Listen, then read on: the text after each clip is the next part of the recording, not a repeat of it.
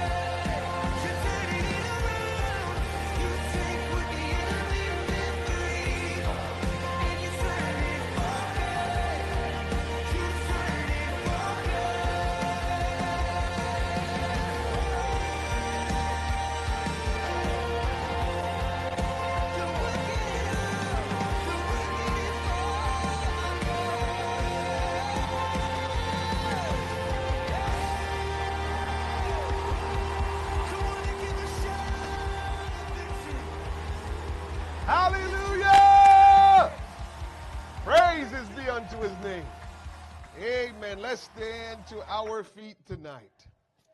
Hallelujah. That song is just, it always ministers. There's no, thank you. Appreciate it though. There's a version of this song that POA sings, Pentecostals of Alexandria, and they just ministered. And at the end of the song, there was tongues and interpretation. And I always think about it. I play it all the time anyway. I just play it because it's like one of my on my playlist. And the tongues and the interpretation of it was that the guy was interpreting what the Spirit was saying, and he started by saying, "You see lots and lots of changes." And the Lord says, "I allow these changes so you can get closer to me." I'll never forget that. And so all this stuff, no matter what's going on, the Lord says, "I am allowing all of this stuff so you can get closer and closer to me." And unfortunately, if we can't read the tea leaves to realize that's what's going on, and we get distracted and we get consumed by all this stuff and get, swept away with all of what's going on, you're going to miss it, because this is supposed to be the attention grabber to say, okay, what's going on here?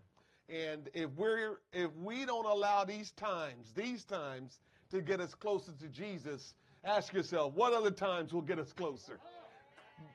The only thing that's going to happen is we're going to miss out and realize it's too late. There is nothing else. There is nothing else, believe me.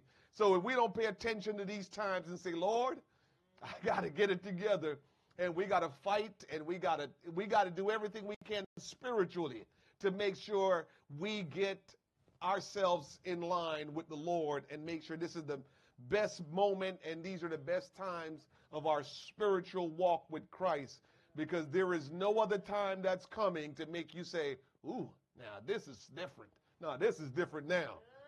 There's no other difference coming in, okay? This is it. Amen. And so we are at the end of this dispensation, and the Lord Jesus will return, and it's our responsibility to say, Lord, help me. Amen. I have some prayer requests tonight that I would like for you to pray with me. I was talking to Sister Wood the other day, and she told me that her sister, Christy,